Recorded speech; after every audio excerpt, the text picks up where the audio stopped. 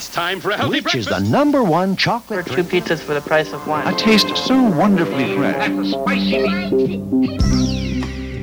Hi, I'm Rebecca McInroy, and along with my counterparts Raj Patel and Tom Philpott, I host the Secret Ingredient podcast, produced at KUT Radio in Austin, Texas. On the upcoming season of The Secret Ingredient, we're going to focus on the future and talk about what a Green New Deal for agriculture is and what it could mean for you, your children, your children's children, what you put on your table, the environment, and so much more. The Green New Deal means to me not just a shot at survival, but a shot at imagining what a society would look like if it prioritized human needs above profit. So let me pull back for a second from your cockeyed optimism.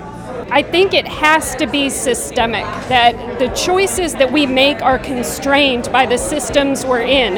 When I see farmers who are ambivalent, not against the Green New Deal, but ambivalent about it, one of the things that they worried about is that they will no longer be able to, quote, feed the world. Facing a crisis of this proportion will require total system change.